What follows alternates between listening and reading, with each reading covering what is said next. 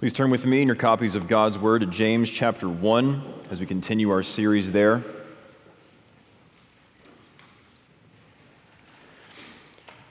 I had some printer issues, so I'll be preaching from my phone.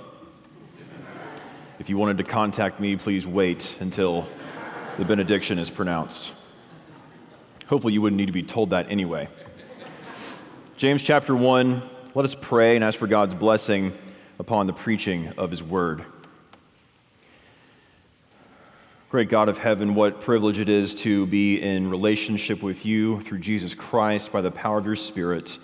May this privilege and all the privileges attendant to it never cease to amaze us, but may we only grow in amazement of them, and may we live in light of them. May we live in accord with our privileges, to be resurrected with Jesus Christ, to be seated in the heavenly places with Him, to have Him as our very life. And may we delight to have this, Your Word, read and opened up to us, and may the Holy Spirit, who wrote this Word, indwell us and illumine us to see the glory of Jesus Christ and cause us to put off wickedness and to receive this Word with meekness for our everlasting salvation. We ask in the name of Jesus Christ. Amen. Now please stand for the reading of God's holy, inspired, and infallible Word. James chapter 1, beginning at verse 19. Know this, my beloved brothers, let every person be quick to hear, slow to speak, slow to anger, for the anger of man does not produce the righteousness of God. Therefore put away all filthiness and rampant wickedness, and receive with meekness the implanted word which is able to save your souls. The word of the Lord. You may be seated. Well, here we come to another transition in the book of James. Up to this point, James has directed our attention to the benefit of trials and the testing of temptation, the call to endurance and faithfulness in them, and for the need for us to remember God's character in the midst of them as well. So here we come to a transition. So from this point all the way through the end of chapter 2, in one way or another, James will be driving home to us the importance of obedience to God's Word. James, as well as every other book of the Bible, has no room for antinomianism. That's a good word for you to know so that you know to avoid it. Anti, meaning against. Nomos, the Greek word for law, means antinomian, someone who is against God's law, someone who thinks that God's moral law has no bearing on my life now as a believer, that salvation is salvation from the law, pure and simple. And one reason antinomianism is such a deadly poison in the church is that it takes a knife to God's Word and cuts out all the commands and says to the believer, you don't need to worry about these parts, just believe in Jesus and do whatever you want. That is not an option for James, that's not an option for Paul or for Jesus or for the prophets before them. God's law still applies to the believer.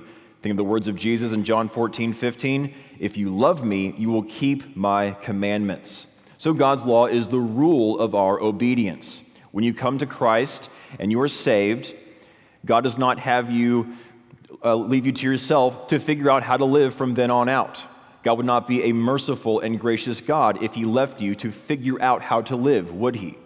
But because God is now your Father, through Jesus Christ, He shows you His Word. He says, this is how you should live, my child. This is my will for your life. This is what you were made for. This is what I saved you for.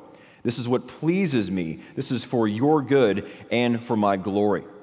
Think of how Richard Gaffin summarizes the role of God's law in the life of the believer.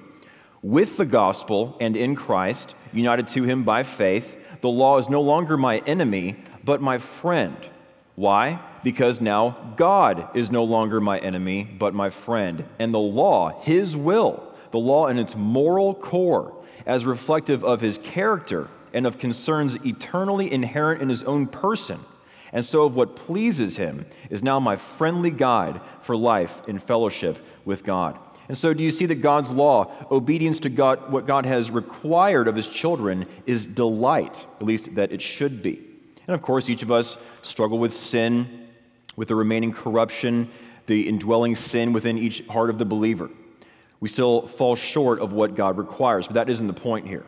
The point is, if you are a believer, in your heart of hearts, you love what God loves and you hate what he hates. You want to walk in conformity to what he has said because he has saved you, because he has made you his own, because he loves you and you love him, however imperfectly. So ultimately, for the believer, you are grateful for God's law, because without it, you would never figure out how to live in this world without it.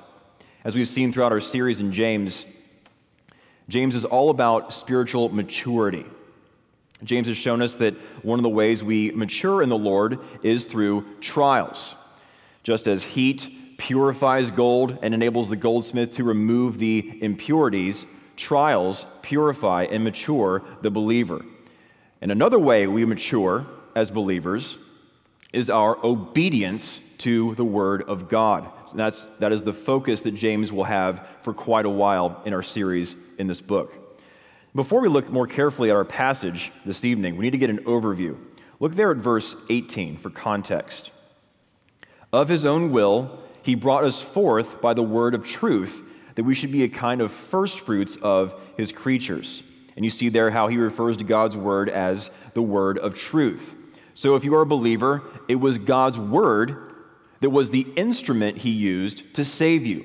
Whether it was at school or in your private Bible reading, family worship, the preaching of the word, some open-air evangelist, whatever it was, God used his word by the power of his Spirit to grant you resurrection life, to raise you from the dead, to give you ability and desire to take hold of Jesus Christ for your eternal salvation. So here in verse 18, we're looking back to the beginning of the Christian life. That is how God saved you, was by the instrumentality, God using his word as the instrument to save you from your sin. But now, look at verse 21. Therefore, put away all filthiness and rampant wickedness, and receive with meekness the implanted word, which is able to save your souls.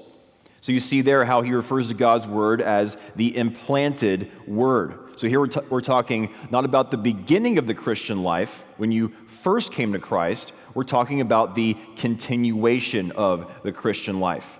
And how is the Christian life continued? How is the Christian life maintained? James tells us there in verse 21, by continually receiving God's word.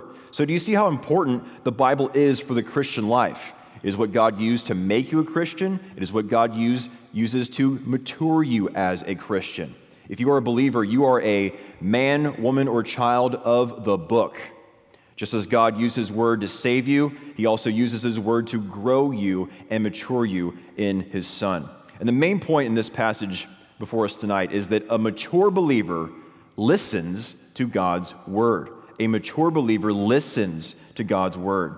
And James applies this main point in three ways. First of all, how we should live, why we should live that way, and how we should live the way we should live. Very briefly, just notice verse 22, where James says, "But be doers of the word and not hearers only." And we'll see this more next week, Lord willing, hopefully on paper and not on a screen. James is not saying, don't worry about hearing, just do. Don't worry about creeds, just do deeds. James is not saying anything like that. He's saying, no, you have to do both. You have to be a hearer and a doer. He'll focus on doing, as we'll see next week, but you must be a hearer, because there can be no doing without hearing. And as we'll see next week, hearing must lead to doing. So we're focusing here on how the believer, the mature believer, must be a hearer, must listen to God speaking in his word. So first of all, how we should live. Verse 19, James gives us a sample of how to walk in obedience to God now that the word has made us new creation in Jesus Christ, has brought us to newness of life in him. Look there at verse 19. Know this, my beloved brothers, let every person be quick to hear, slow to speak, slow to anger. And if we are honest, much of the time we live as if James says, let every person be slow to hear, quick to speak, quick to anger. That comes naturally, doesn't it? Sin comes naturally even for the believer. We still battle our remaining corruption, and that is all the more reason we need the exhortation from God's word to set us straight. How we listen, how we speak, what kind of anger we have, these are matters of Christian maturity. They're not irrelevant for James. They are matters of Christian maturity. So since James is primarily talking about our attention to God's word, our listening to it, it is appropriate to see that command there to be quick to hear as a command to hear God's word. A command to hear God's word, as Calvin prayed, promptly and sincerely. But we're also talking about relationships, interpersonal relationships within the body of Christ. And I think it's best for us to see this movement here in verse 19 of quick, slow, slow. See that as a package deal. A conflict arises with a fellow believer. Instead of being quick to make yourself look innocent, instead of being quick to shift the blame on the other person, instead of digging your heels in and insisting that you've done nothing wrong, being quick to hear from the other person will go a long way in resolving the conflict. Your humility might lead to their humility too. Listen to this counsel from Matthew Henry. We should be swift to hear reason and truth on all sides, and be slow to speak anything that should prevent this. And when we do speak, there should be nothing of wrath, for a soft answer turns away wrath. You can hear the book of Proverbs in that counsel, can't you? In a conflict, even if you have truly done nothing wrong, and that happens less than we would admit, you can still mature as a believer in that conflict, because you will see in a way that you did not before God's patience toward you. James' command is summarized in Proverbs 17:27, that whoever restrains his words has knowledge, and he who has a cool spirit is a man of understanding. And of course, you'll notice that James does not say, never speak, never get angry, but be slow to those things. He is telling us not to never speak or be angry, but to be wise in those things. Be slow to speak. Make sure you've been quick to hear first. Be slow to anger, because that is who God is. Slow to anger. Think of Exodus 34 when God spoke to Moses on Mount Sinai. Moses wanted to see the glory of God, and how did God reveal himself to Moses? Exodus 34:6. The Lord passed before him and proclaimed, the Lord, a God merciful and gracious, slow to anger, and abounding in steadfast love and faithfulness. So you think of all the countless things, all the catalog of attributes of God that he could have revealed to Moses. Simple, omniscient, omnipotent, and tons of others. What did God choose to reveal? That he is slow to anger, among other things. What if God was quick to anger? If God was quick to anger, like you and I often are, then history would have been a lot shorter, wouldn't it? History would have ended right when Adam ate the fruit. Genesis 1-3, that's the history of the entire universe. What if God was quick to anger in your own life? Then your life would be a lot shorter, wouldn't it? You would be in hell if God was quick to anger. And so in those conflicts, in those interpersonal relationships, be quick to hear. Be quick in the sense of no delay. Be quick to hear. Be slow to speak. Speak when it is best to speak. Don't be thinking of what you're going to say while the other person's talking. Listen and then speak. Be slow to anger. Remember that God is slow to anger with you, and you can show the same patience you have received to others. You think of the parable that Jesus tells of the servant that's forgiven much, and then he is forgiven that great debt, and then when he has a debt from some other fellow servant, a much smaller debt, what does he do? He chokes that servant. Pay what you owe. Obviously, that servant forgot or did not know in his heart the great debt that he was forgiven by his master. Do you sometimes forget the greatness of what you've been forgiven, of the great patience displayed to you by God himself? Does God have a right to be impatient with you? Of course he does. He is the one true God. Do you have a right to be impatient with others? No, because you are a fellow sinner. These are things I need to hear as much as you do. Being slow to anger, how do we do that? Remembering, among other things, remembering who God is, slow to anger with me, and I can be slow to anger with others as well. There's, of course, much more to being a mature believer, but not less than this. Quickness to hear, slowness to speak, slowness to anger. These are characteristics of a mature believer, one who is being conformed to the image of Jesus. That is how to live. Secondly, why we should live that way. We've seen the specific counsel there for how we should live. Now James gives us the reason for it. He points out that there is a difference between your anger and God's righteousness. Notice the reason James warns against sinful anger in verse 20.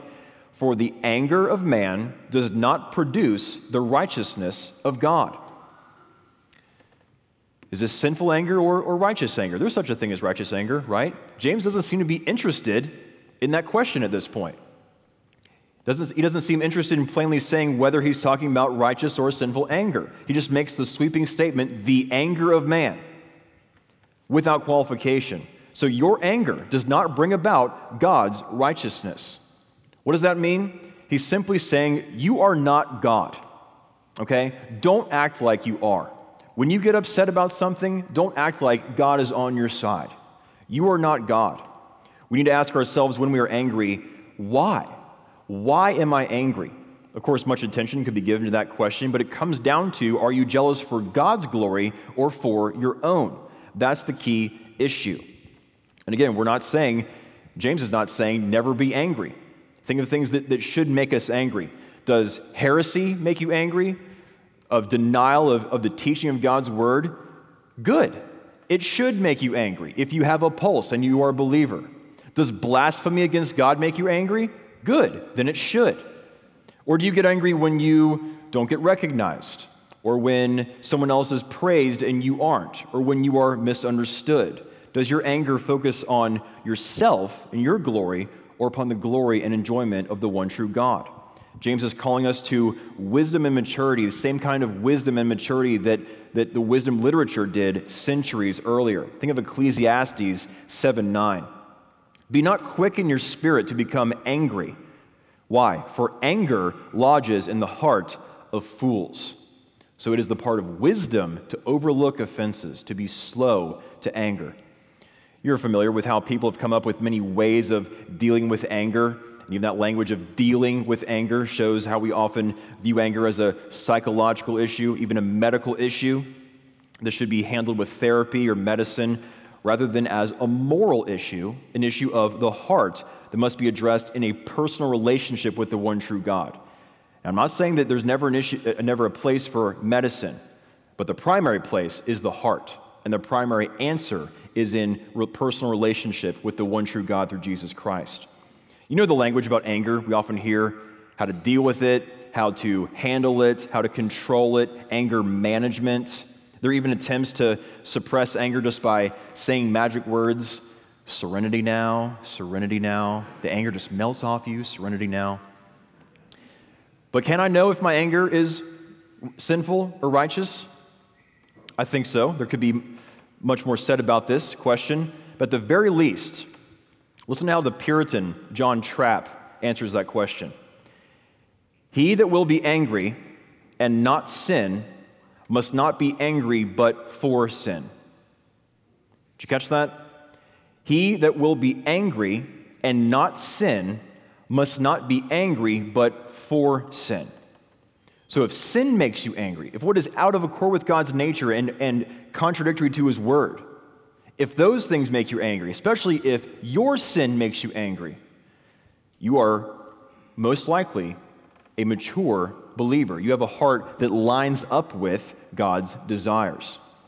Sinclair Ferguson comments very helpfully that angry Christians, which he says is something of a contradiction, angry Christians usually do not know themselves well enough, do not understand the jarring nature of their behavior, and have no sense that they have spiritual bad breath.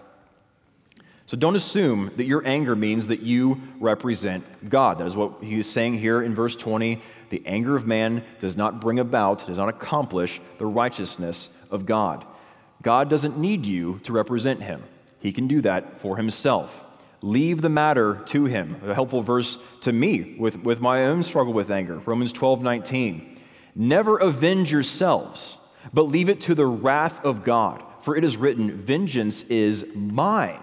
I will repay, says the Lord. You may say, this is all well and good, but how? How do I submit my anger to the Lord? How do I evaluate these things? And that leads to the third and final point this evening. Thirdly, how we should live the way we should live. So we've seen how we should live, the reason for it, and this is how we accomplish that. Look at verse 21.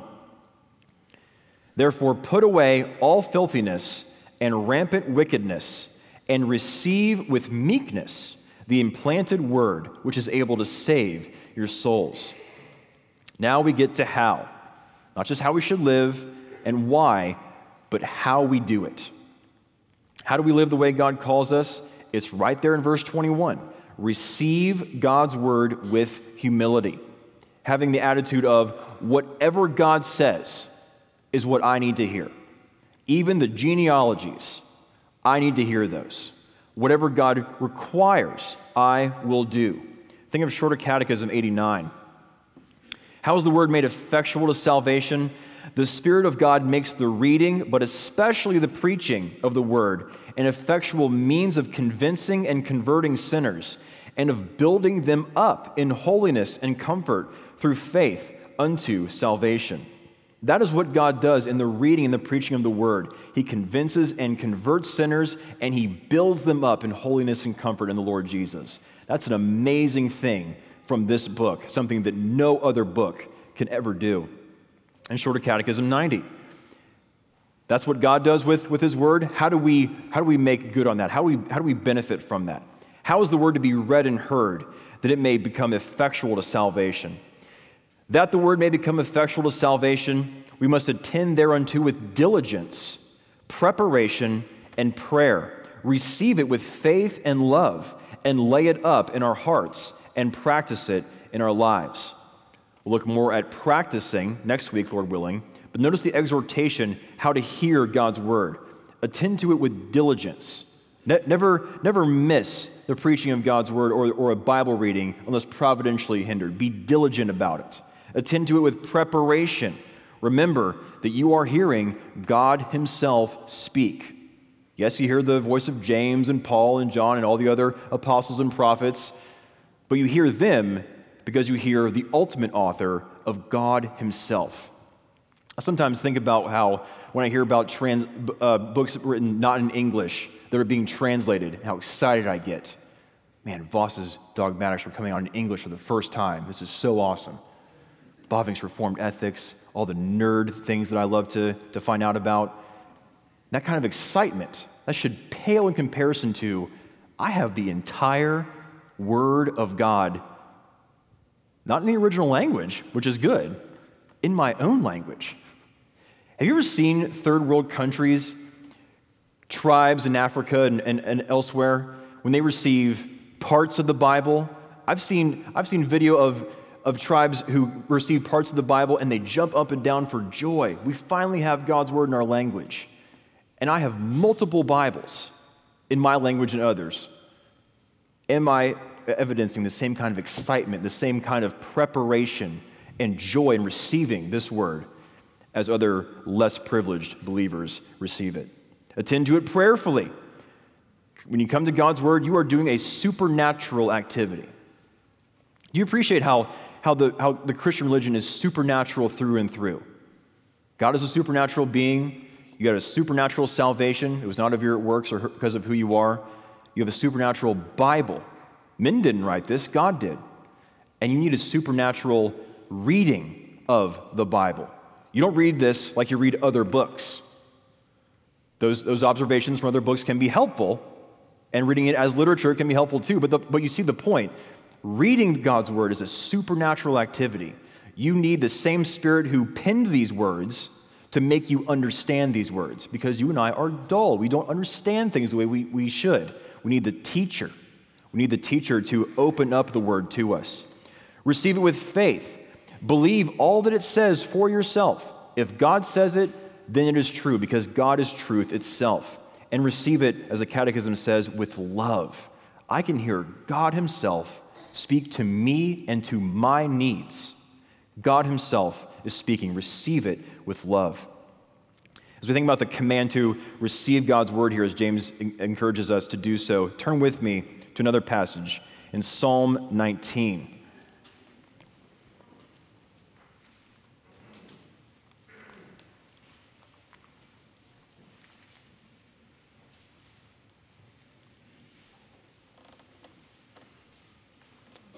Psalm 19, and begin at verse 7.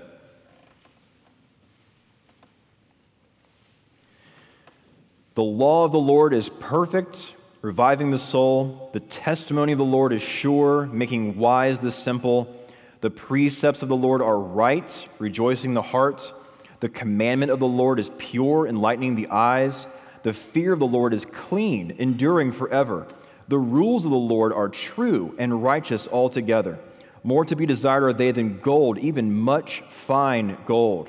Sweeter also than honey and drippings of the honeycomb. Moreover, by them is your servant warned. In keeping them, there is great reward. And if you look at the rest of this psalm, you see in the beginning how the psalmist points to God's glory in creation, saying everywhere you look, you see the glory of the triune God in what he has made. Everything bears witness to God's glory. Sunsets, trees, rocks, hills, everything. But as amazing as that is, as amazing as the revelation of God's glory is in creation, that is nothing compared to the revelation of his glory in his infallible word. That is the point of the contrast. As great as it is to see God's glory in his creation, and listen to this point, creation cannot reveal the gospel or God's will for your life. Yes, we do see the revelation of God's glory in what he has made, but you don't see how to be saved by looking at a sunset. You know how to be saved by opening the pages of God's word. That is why the revelation of God in his word should be far more precious to the mature believer. You cannot find out how to be saved anywhere else. Did you notice those awesome descriptions of God's word in this psalm in verses 7 to 11?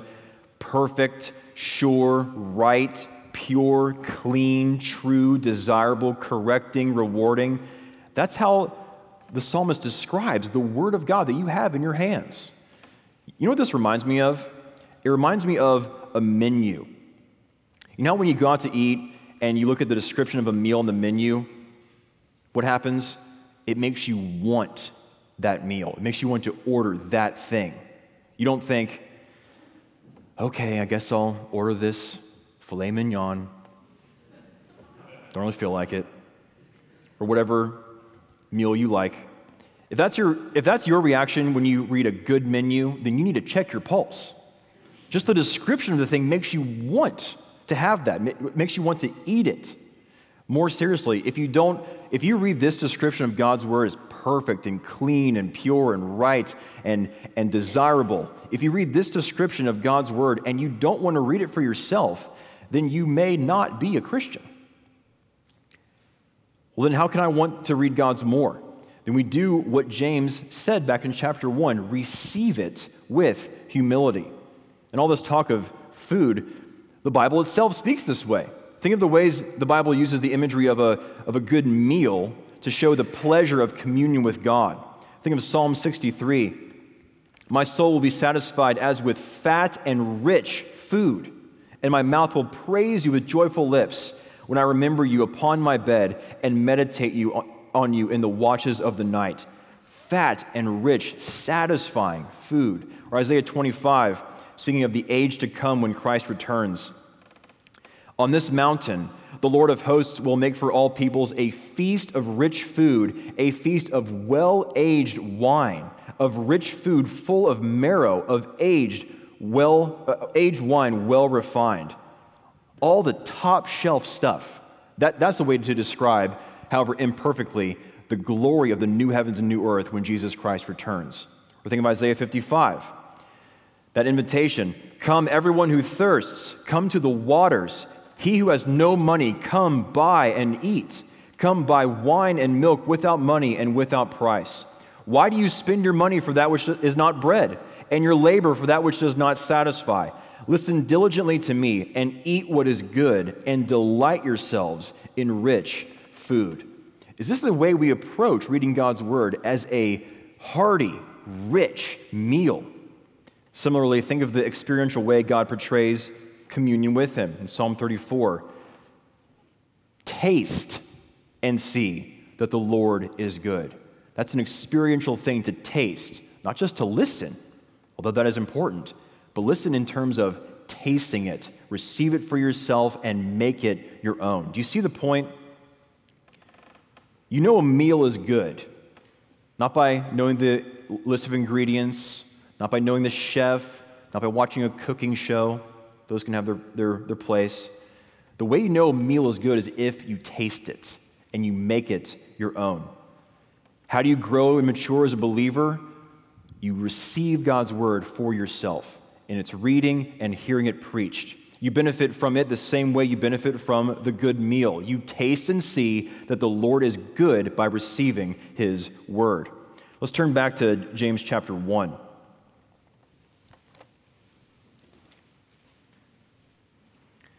Notice the command there in verse 21.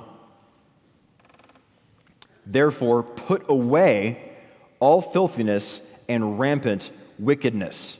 And this word, put away or put off. Usually, when you see the relationship of promises and commands in the New Testament, usually this word put off comes with put on. You see that in Paul's epistles, when Paul will say, put off these ungodly things, put on these godly things. And it has that imagery of transferring garments. Remove the filthy garments and put on the clean ones. James does it differently here. He commands us to put off, and then what? Receive. Put off what is ungodly, receive what is godly. Receive the implanted word with meekness. And you see that word receive there? That key word, receive here, means to welcome with a special interest. Welcome God's word with special interest. Welcome the word into your heart. Welcome the word for your own benefit.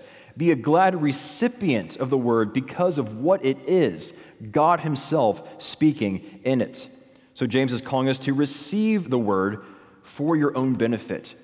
Do you need to be told to eat? No, you want to eat to live. Do you need to be told to read God's word? No, it should be the desire of your heart, because without it you will die. That is the same kind of thing James is saying here. Notice the result there. What happens when the implanted word is received at the end of verse 21? It is able to save your souls. Remember how we saw earlier that God used the word to save you for the very first time? God uses the word to bring you home to glory when Jesus Christ returns. He uses his word for salvation from beginning to end. It is the word that God uses to make you a Christian. It's the word that God uses to keep you a Christian. And it is the word that God uses to take you home to glory at the return of Jesus Christ. Wilhelmus de Brakel helpfully comments that whoever desires salvation will esteem and acknowledge the word of God as necessary and profitable, and will be desirous for this word. So you see the value here of God's word. How it is the word that God used to save us, to keep us, and to take us home from beginning, middle, and end. God's word saved us in the past, and it will save us all the way into eternity future. That should make us think of the line from Amazing Grace. Through many dangers, toils, and snares I have already come.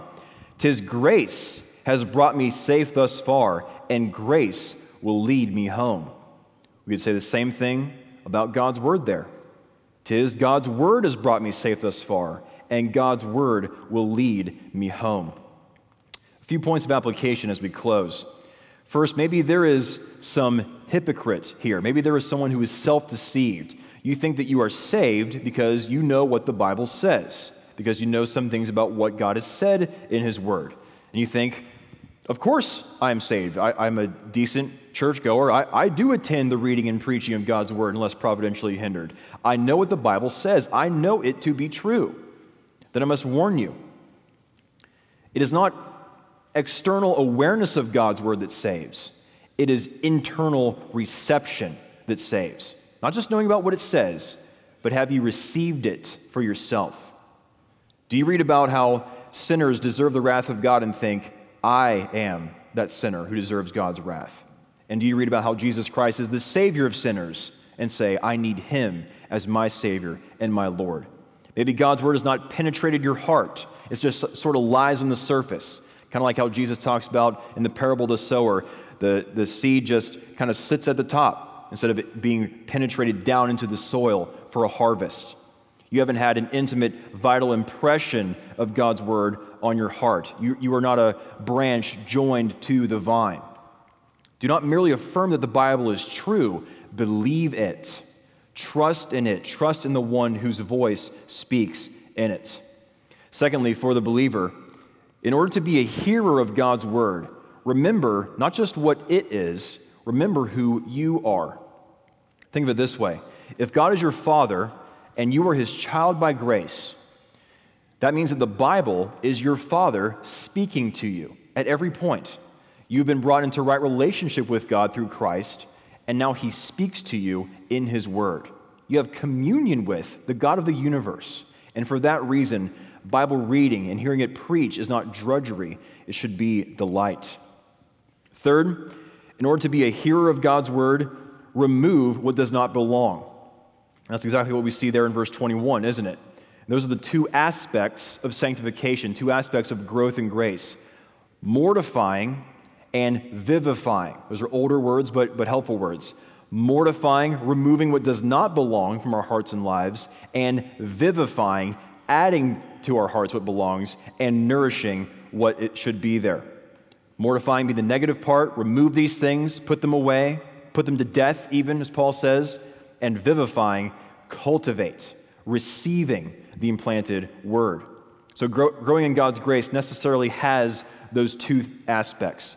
Remove what does not belong and add and cultivate what does belong. You need to have both to mature and grow as a believer. Think of it in terms of your physical health. Let's say you eat well, you eat meat and eggs and fish and fruit and vegetables and all kinds of good stuff, good nutrient-packed, healthy, tasty things. You exercise, get the blood pumping, pack on some muscle. You do all the things that are right for your body. You add the things that do belong. But you never feel quite 100%. You sleep enough, but you're always tired, you're achy everywhere. You think, what's the problem? I'm dieting, I'm exercising, I'm adding all the things that belong.